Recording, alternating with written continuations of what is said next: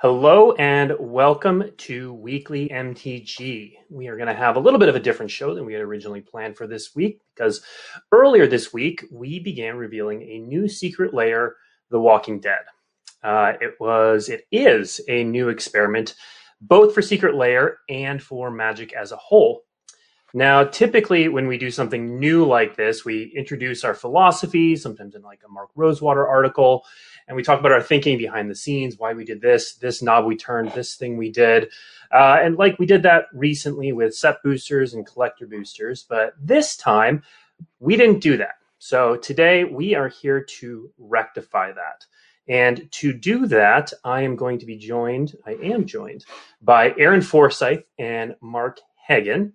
Over the next hour, I'm going to be asking them a series of questions, both to get their thinking around Secret Layer specifically and new products generally, as well as the execution of specifically the Secret Layer Walking Dead. We've been reading a lot of comments online and a lot of questions. And so I'm going to be asking a lot of those questions that you have. We're going to be doing this over the full hour. So if you have a burning question, you want to know why we did something, we're going to try to get to it over the course of the hour. So hold tight if it's not right up front. Hopefully we'll get to it. So we're going to be talking about the borders. We're going to be talking about story canon. We're going to be talking about why we're working with The Walking Dead. We're going to be talking a little bit about the future. And so hopefully along the way, we're going to answer a lot of your questions. So without any further ado, let's jump into it. We'll start with Secret Layers generally. And we're going to start, this is kind of a question for both of you, but we'll start with Aaron. Magic has seen a lot of changes over the past few years, particularly in our product lineups. So before we dive into Secret Layers specifically, can you talk a little bit about how you view Magic and the Magic ecosystem, and what the studio's philosophy is on creating new products and your motivation to create new things? Yeah. I think it's worth starting by acknowledging that currently Magic is doing historically well right now, despite the pandemic, which we thought could have put a big damper on things. But we're rocking. The game's rocking. The environment is rocking despite all that. And I want to thank all of you out there for making that true. You're the one spending your time and money on our game right now when all the rest of the world is haywire, and that's just awesome. And the things that we've done, I think, to help with that is we've gotten a lot better at aiming stuff at specific segments, sometimes underserved segments of the audience, whether that's making products for people that love certain formats, like Modern Horizons for modern players, or different Commander decks and other Commander releases for the Commander audience.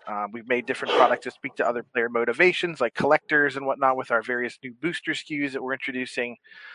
We've broadened the tone of what Magic has to offer. Settings like Eldraine are of a lighter tone. We still do our dark and gritty stuff as well. Secret Lair has opened us up to art styles that we haven't seen in Magic, sometimes in years and sometimes ever. Mostly we're just trying to broaden who we're speaking to, invite more people into the fold, and make fun stuff that's going to speak to a wider and wider audience to get more and more people part of this amazing game and this amazing community. Right. Mark, what motivates you? Because you work a lot on Secret Layer and those kind of fun product. They're all fun products, but the interesting things. Yeah, I think a real theme through our thinking and our actions over the last couple of years has been trying to make Magic bigger, which can mean a bunch of different things.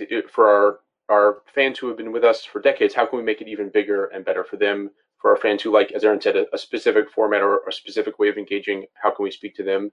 And also just more broadly, like how can we grow Magic even further? How can we go kind of one ring out? How can we meet people on their own terms and speak to fans who are currently maybe played Magic long ago but have lapsed out, or are maybe good candidates but haven't taken the plunge? A lot of our work over the last couple of years has been thinking about how we can go bigger and bring those people into the game that we love so much. All right. Mark, we're going to stay with you for this next question. We've seen a wide variety of Secret Layer drops. We're nearing the 1-year anniversary now, and we've seen a bunch of different stuff. And that's been everything from exploding goblins to an artistic tattoo pack to now what is our first mechanically unique Secret Layer. Can you talk a little bit about how you view Secret Lair as a product specifically and who it's for? Yeah, Secret Lair it's a bunch of exciting things. It's a bunch of new things for us. I think first and foremost, Secret Lair is our testing ground. It's our skunk works. It's a new platform that lets us try things that we just wouldn't be able to do if we were trying to fit them into a set or a regular product. Um, and so you've seen that with art, for example. The examples you gave are places where we've kind of pushed the boundaries of what art might be kind of allowed to be on a Magic card. Um, we're never going to do a set where the art direction matches what we saw with the goblins cards that we did last year. But here we can take that chance and we can do that experiment. So Secret Lair is a place to kind of run those tests and make Magic as a whole better for it. Uh, Kind of as part of that, Secret Lair is also a place where um, we can speak to we can speak to audiences of different sizes. So, for example, if we identify a small group of people that we think we could really thrill with a product, but we know there's not very many of them.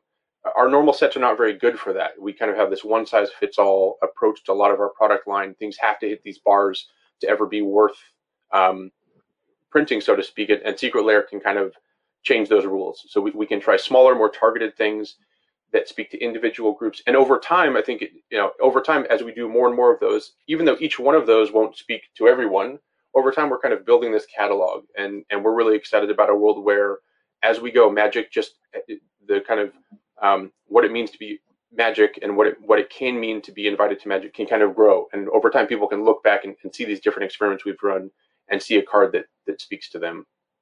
Um, and then another piece of the puzzle is reprints. Reprints will always be part of Secret Lair, and Secret Lair gives us a really exciting new tool to meet player demand for certain reprint cards that we want to get out there, but we wouldn't normally. We might otherwise have to kind of wait until 2 years from now there's a set that might go in. Now all of a sudden we can kind of speed up those timelines and get those out there. So those are a few of the things that Secret Lair does for us. Um, uh, there's a lot of new stuff. Okay. Mark, I want to stick with you because one of the criticisms we've heard recently is that Secret Lair fans thought that what Secret Lair was new art treatments for existing cards. Right. And we've said some things in that space. And so what do you say to those fans who believed that that's what Secret Lair was and should be? Right. Like Magic, Secret Lair will always evolve. Like the game of Magic has been so successful over its long history because it never stays complacent. It never sits still. It's always trying new things. Secret Lair will do the same. And so, kind of the first year you saw, we were really focused on art. That was definitely where our emphasis was with the launch of Secret Lair. Frankly, that's kind of the low hanging fruit. We kind of know what it looks like to put new art on a new card. We have some sense of how that will go. So we've done a lot of experiments there. We will continue. Secret Lair will certainly continue to do a lot of stuff with new art on reprints. That's absolutely a big piece of the puzzle. But as we have new ideas and we want to run new tests and we think we might be onto new ways to make the game more joyful for more people, if those experiments can be run through Secret Lair, we will continue to evolve because it's the best place for us to kind of push the boundaries and learn the lessons that we need to learn for the health of the overall game in these contained ways. All right, Aaron, I was referring to some fan reactions, and obviously we're going to talk about some of the specific ones in a little bit. But generally, when you're seeing reactions like we've seen this week, how does that make you feel? How does that make your team feel that's been working on this product for so long? It's we certainly inspire a lot of passion through what we do, and the immense negativity is never anyone's goal here doing this kind of stuff, and nobody ever feels good if that's the emotion we're eliciting from people. We are in the business of trying to make fun things that we as Magic players would want to buy and play with, and we want to make things that other people are going to want to feel that way about too. So usually when something like this, I've been part of a few uproars in my time working on Magic, whether it was changing rules or changing the rarity schemes or Premier Play stuff, the launch of Arena, whatever. There's been any number of uproars about stuff, and we certainly pay attention to all the feedback. And a lot of the times I feel like man, the audience just must not be seeing what we're seeing when we thought this through in the first place. I do think definitely in the case of this new IP crossover slash sales model experiment that we're running here, that we didn't exactly lay the groundwork for those conversations very well. We just kind of sprung it on people. So yeah, there's an amount of shock and surprise for sure. That's why we're on here today, to try to talk through some of that stuff. But in general, it's just we do want to try stuff. A lot of it's going to be different from what you're used to. I know change is hard. I know people get used to certain things, and they don't like to see those things upended. And I appreciate that very much as someone who's been playing Magic myself for well over 20 years.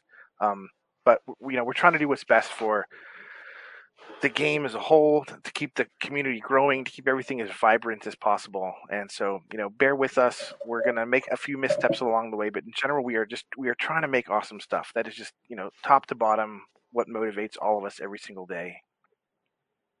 Okay. Mark, so Aaron started talking in this space, but let's get specific. What does Secret Lair look like in the future? Yeah, it will. I mean, in terms of details, the reality is we don't know. Secret Lair, one of the great things about it is we don't have unlike our main sets, we don't have years and years of Secret Lairs planned out. We don't need to commit in that way. So we're learning every day. We're taking the feedback and we're adjusting. Through all that, though, it will be our place to innovate, to do things that we think will be fun and that will make Magic a better game for more people. And so it will continue. We'll try different combinations. We'll try different approaches. We'll try different executions. But through all of that, it will be a place where we're trying new things, and we are trying to learn the lessons that we really think can make Magic a more fun game and a more kind of beautiful experience for a wider audience. Okay. One of the other bits of feedback that we consistently hear is on the Secret Lair direct-to-consumer model. So let's spend a little bit of time on that.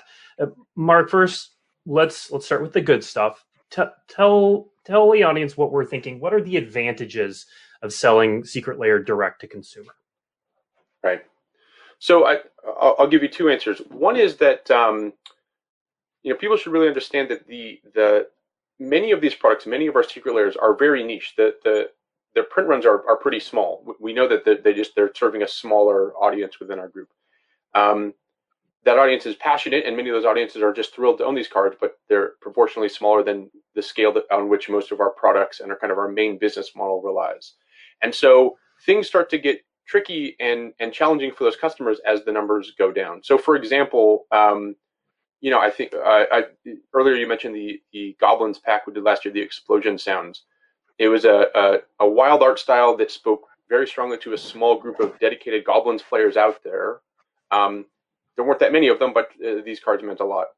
If we had tried to sell those cards to those players through the store, you could imagine where we were sending out like 2 or 3 boxes of that to each store, and then just kind of hoping that it worked out. That's actually very challenging. Those Goblin players don't neatly categorize into 2 per store, and so you end up in a place where it's very frustrating for those players to get. It just moves through the system in a way that's very inefficient and painful. And so, Secret Lair going direct to consumer, it enables us to have this opportunity where we can just kind of hold this thing up and say, does anyone out there interested in this? Does this speak to you? We'll try our hardest to get it to you in a way that only direct to consumer can really achieve. A different version of that is, I think it's important to keep in mind that we're trying to speak to a huge variety of types of Magic fans and customers and players out there who just engage with the game of Magic and the product of Magic in very different ways.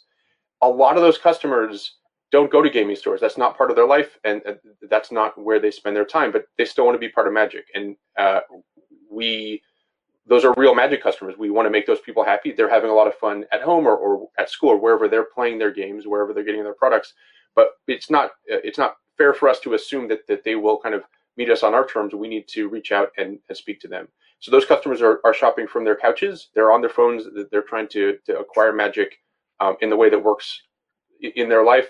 And so, again, direct to consumer is a way to kind of cut through the noise and find those people. And it's a way where we can really reach out to them, again, on their own terms. Okay.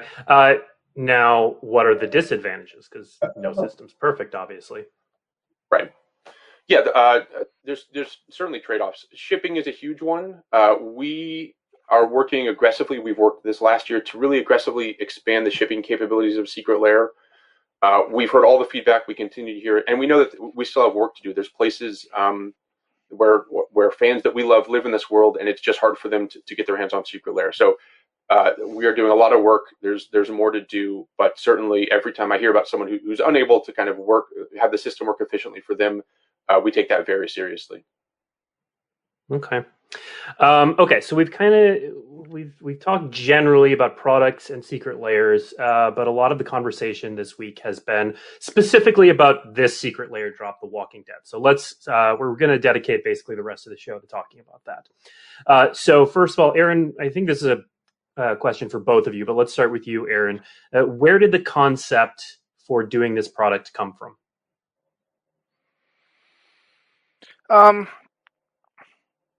So a lot of us were talking internally a couple of years ago about, that Magic is actually two things. The Magic we know and love is two things that are in many ways very distinct, but have kind of been unified in ways that we've been seeking to untangle. One of them is a game system, rules with mana costs and power and toughnesses and turn structures and whatnot. The other one is an intellectual property, a suite of worlds and characters and creatures and things like that. And both are very important to Magic being what it is and why people love Magic. And over the past few years, we've taken great strides in attempting to take the intellectual property piece of that and peel it away from the game a little bit and let it thrive on its own. Whether that's through stuff we've done in comic books, we've tried novels, we're working with big screen partners. I'd love to see a Magic movie.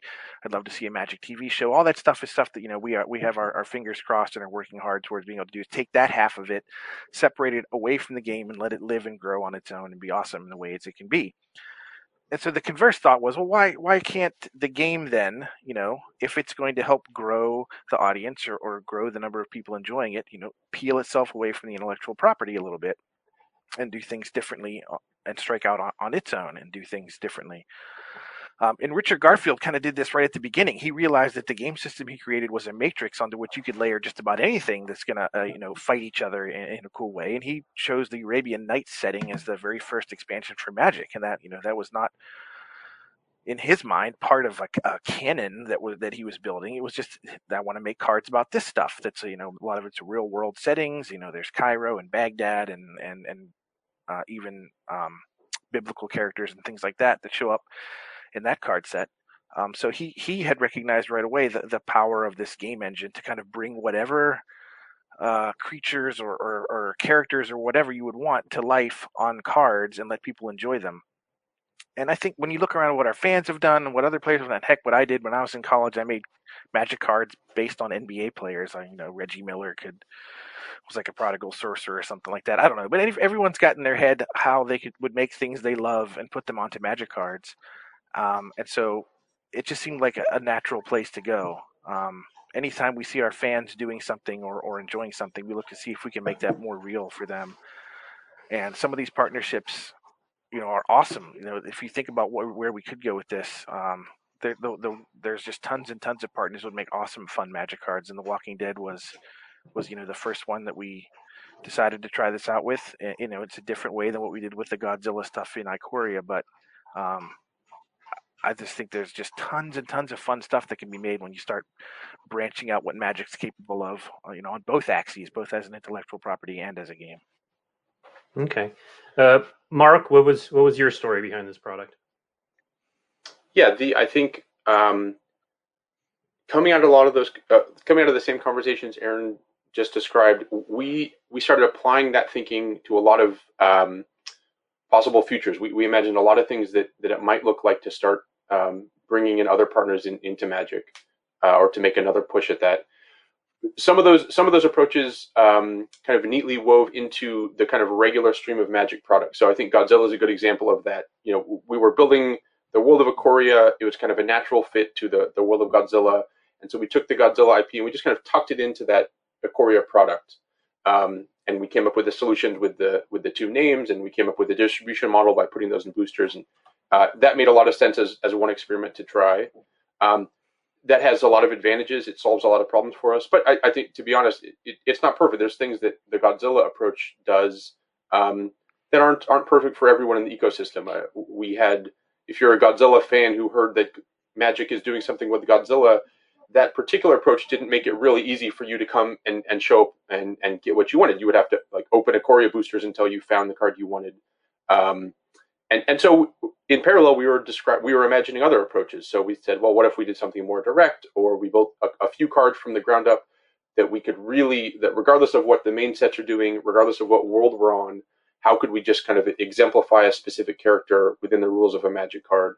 And so that was another experiment that we decided to tackle. So from there, we considered a lot of specific partners. We dug deeper. We started talking to AMC and The Walking Dead, and we decided to take the plunge there as our first experiment in this, knowing that we'd also try the Godzilla things, and we wanted to run both tests. Okay. Aaron, we're going to move on to talking about one of the biggest pieces of feedback we've received this week about the cards being mechanically unique and black bordered. So that is not something that we've done outside of booster packs lightly in the past.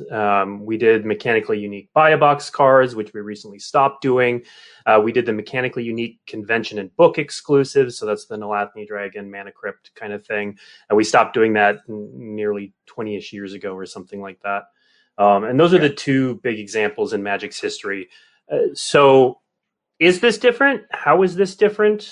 Why did we go down this path? I mean, I can see why people draw those parallels. I think there are some similarities there. The buy a box thing, I think mostly worked and should have worked. The Athreoses and Renin series and those kinds of cards, the Fire Song and Sunspeaker, I think those were exactly right. They did exactly what we wanted. They were just kind of a cool additional throw in that some people really enjoyed playing with. They were hardly, must-haves for any sort of competitive balance. They were just some texture, and that I wish that how it had been the whole time. We may still be doing them now. Nexus of Fate stands out as kind of the outlier there that everyone's worried about us duplicating again. I'll admit that one got away from us. Its ubiquity in standard or whatever, even it's how good it ended up being at all, was hardly intentional. The fact that it was foil only really made it an issue with building decks and whatnot. So we get to move away from the scope of that problem with this secret layer because, number one, they're not standard legal, they're not modern legal, they're not pioneer legal. And it's really harder to accidentally make a card that's good enough to be competitively necessary for legacy or vintage. And especially when we're aiming at the commander and casual crowd with these, we're aiming these at a group of people for whom customization, personalization are the driving motivations of why they want to play with certain cards, not strictly power level by any means. And so we get to stay away from the you have to have this in order to be competitive. That is not at all anywhere we want to go with the cards in these products. And instead they're just if this is your jam, go ahead and check it out and get a copy. And if it's not, then that's okay. You have 1,000 other decks you can be building or commanders you could be using instead. As for the book stuff, I mean, it's kind of the same way. Like those cards back in the day were put in the books just to like be an extra little sales driver. If you buy this novel, you can send in a coupon and get Sewers of Estark or Arena or whatever, like these cards that were, cute but hardly powerful. Mana Crypt stands out as like the completely bonkers, and honestly, I don't even know the story of how that card even got put into this product at all. It's such a ridiculous card that you do need to own to be competitive in vintage, and it's so powerful that it was just banned in Legacy. So we're not gonna do that. Like we're just not gonna make cards like that. That's not the point of it. And as we may get to later, like there are even going to be some safety valves in place should that happen. But it is not the intent. I understand fully that doing something like that is crossing a line that would be pretty infuriating to people. These are supposed to be just fun additional things to try out if you want to in Magic. And we're not going to make you go to a convention to get a card like Nalathni Dragon did. Kudos to everyone that remembered that even existed. It's another very uh, unimpressive card, but the fact that you had to jump through 1,000 hoops to even get one was frustrating. And this is different. There's an opportunity for people to get their hands on these. They are on sale for quite some period of time. We think that there will be a nice supply of them by the time we're all done, and that whoever wants one should have no problem getting one. And we're going to come back to the reprint issue in a little bit, but Mark, let's go with why The Walking Dead. I mean, you've talked about them being great partners, but there was nothing that forced us to go with The Walking Dead as our kind of first outing in this space. So why did we choose The Walking Dead here? Yeah, Walking Dead. So The Walking Dead it's really been a phenomenon. They're kind of winding down this epic run of TV popularity, and over that run, they have built this huge fan base. There's just this truly gigantic number of people out there who have spent a lot of time with these characters in this world, and kind of built up a real fandom and a real connection to that IP. So it's very appealing for us to consider the kind of scope and scale of all those people who we think might make great Magic customers and Magic fans and Magic players, but we're just kind of just outside of our reach currently. Also, The Walking Dead, the world is kind of Magic adjacent, so it's a world full of zombies and it's a world full of combat, and so it wasn't a stretch for us to imagine in the first place, like, oh, what would a card look like with these characters. It passed that test right away. We kind of quickly get to imagining these characters making sense as Magic cards, which is the first test. I mean, we will always do that with all of our partnerships that we would ever consider. So with Godzilla, again, we were designing the world of Ikoria, this kind of giant monster, Kaiju Island, and Godzilla fit right into this. And while Walking Dead doesn't fit into the set that we're releasing currently, it could fit into some kind of potential Magic card. So we were really excited by the opportunity to reach out to this vast audience, people who kind of are kind of, again, Magic adjacent. They like a lot of the same things we do. That they're part of a lot of the same kind of cultural vibes that Magic is. They're at Comic-Con, at the booth next to us, those kind of things. And so we thought this was a great partnership to kind of kick the tires and see what it would be like to do it. So the final piece of the puzzle is, like, there's a lot of Walking Dead fans in the building. Like, at the end of the day, there's a lot of people that worked on this, and people were excited about it. And so we always want to do stuff that we're excited by. And these were characters that we thought would be fun to see on Commander tables near us. Okay. Yeah, I think it's Aaron. I think it's worth noting. Go ahead. We're trying to speak to fandoms. I've seen some funny comments on the internet that we're going to have the card based on potato chips or razor blades or something like that, or that somehow this is about corporate sponsorship or whatever. But it's not. It's about leaning into like he mentioned Comic-Con. Mark mentioned Comic-Con. Leaning into those kind of fandoms that when you go immerse yourself in them, they're just amazing. And it's a love of characters and worlds. And like I said, those things are easy for us to map to the way our game works, and we know that we can just make fun things that are in their own way very genuine and cool. And that's mostly what we're trying to do with partnerships like this. Okay, Aaron, I was coming back to you anyway. The probably biggest piece of feedback that we've gotten this week is that these could have been done the way we've done cross IP treatments before, either silver bordered or the Godzilla treatment.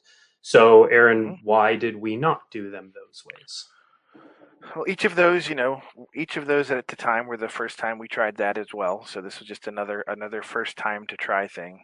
Silver bordered. I've certainly spent a lot of time talking to Mark Rosewater about this because the silver bordered world is his baby. We talked about between the unsets and the HasCon cards like ponies and Transformers, and then the holiday cards, like all those cards are typically designed to be things that just do not work in black bordered Magic sets in the rules. But with this Walking Dead partnership, it seemed very easy and natural for us to make cards that did work well within the Magic rules. Like the initial point of putting silver borders on cards was to say these are not tournament legal in any format in Magic, which then in many ways just kind of shunts them in the community's mind to not being real Magic cards. And we went through this conversation about the Portal sets many years ago, where they looked like Magic cards, but they weren't real in people's minds because you weren't allowed to use them anywhere. And so we went retroactively made them legal in the older constructed formats. Our goal is to be more inclusive and let people use the stuff that they're buying. And silver borders can get in the way of that, especially when the designs don't warrant them at all. Like if you want to play, there are silver bordered commander-ish cards that were in the last unset for sure, and some of the Transformers and ponies lean that way as well. But you get into this spot where there's this uncomfortable barrier where you feel like you have to ask permission of other players to let you use the cards you want to use in your deck. And I'm sure most of you out there are very nice and will let people play their Megatron deck or whatever when they sit down with a silver bordered commander. But it is a barrier, and it's an awkward one, and it's not that fun. And we want to remove that and let people, if they want to build a deck around a certain commander, they can just sit down at the table with whoever, and it's going to be fine, and they're going to get to play it. And I think Mark touched on the Godzilla treatment. There's not like a set in the works where mechanically cards that mapped to these Walking Dead characters was ever going to make sense right now. So we figured we could do them more justice by designing to them specifically. And so much like how we designed the Transformers and Ponies cards, we designed these specifically as the characters that they're meant to represent. And because they're not outside the Magic rules, and they will work just fine with everything else we've ever printed, Blackboard was the way we wanted to try it. Okay. Aaron, we're going to stick with you for a second. Straight up, is The Walking Dead now part of Magic canon? And how can we tell? No. And I'm sad we have to even answer that directly. Anytime, so in fact, there's actually a visual indicator we'll be using so people can draw this line clearly in their own minds. If we have the card, we can bring up one of the cards from this Walking Dead set. So there's Daryl, and at the bottom of the card there, I mean the frames are different. The frames are different in general. We're letting the legendary creatures shine through. Let their art box, the text box, let's show the art through. The textures are different on the side, so there's some subtle differences. But the big difference is at the bottom, the security stamp is a triangle. And that's going to be a way for people to say, okay, this is not a Wizards of the Coast property. This is not part of any of the stories or worlds that you typically see Magic characters operating in. In some ways, this takes the idea that Magic is a multiverse and makes it a little more of a metaphor. That Magic is full of a million different worlds, and now maybe in your own games, these characters walk through the door. But as far as our intellectual property, and I know that there are tons of fans of that, and I want to make sure that everyone understands. Wow, are we committed to our own story and worlds and characters like never before? We have awesome new worlds coming out next year: Kaldheim, Strixhaven. We brought back the web fiction, now twice a week. We're still in the works with partners on all sorts of other things we want to do. We love our own worlds and characters. Daryl and his Walking Dead friends are not part of those worlds. They're not going to be part of our stories. No Planeswalker is going to show up there. Liliana's not going to show up there, and yeah. No, we're not going to. Right, we're not going to make a Rick Grimes Planeswalker that shows up on Innistrad one day. We're not going to do that. That's not going to happen. But Magic games are often wild and wacky, and we're happy to allow that to be true with cards like these. Okay. Now, Mark, one of the other pieces of feedback we've gotten, it was kind of in the space of the Godzilla treatment, but also it was something we said on day one. Could we ever create Magic-themed versions of these cards? Yeah, we could, and we certainly might. So as Aaron said before, we made sure to build in safety valves for these things in a potential future where there was a real need, a real demand for the mechanics of these cards, we have options. It's possible that we could work again, or it's possible that we could just create kind of alt IP versions of these cards. So release the same mechanics in a format that is exclusive to the Magic IP. We have a lot of ideas for exactly how that could work. It's also possible that we could release new copies of these same cards. So I could imagine potentially working again with AMC and releasing. We wouldn't use the same art, but we could release a new version of the Daryl card in the future if we felt that was a need that really needed to be filled. So we have a lot of kind of options.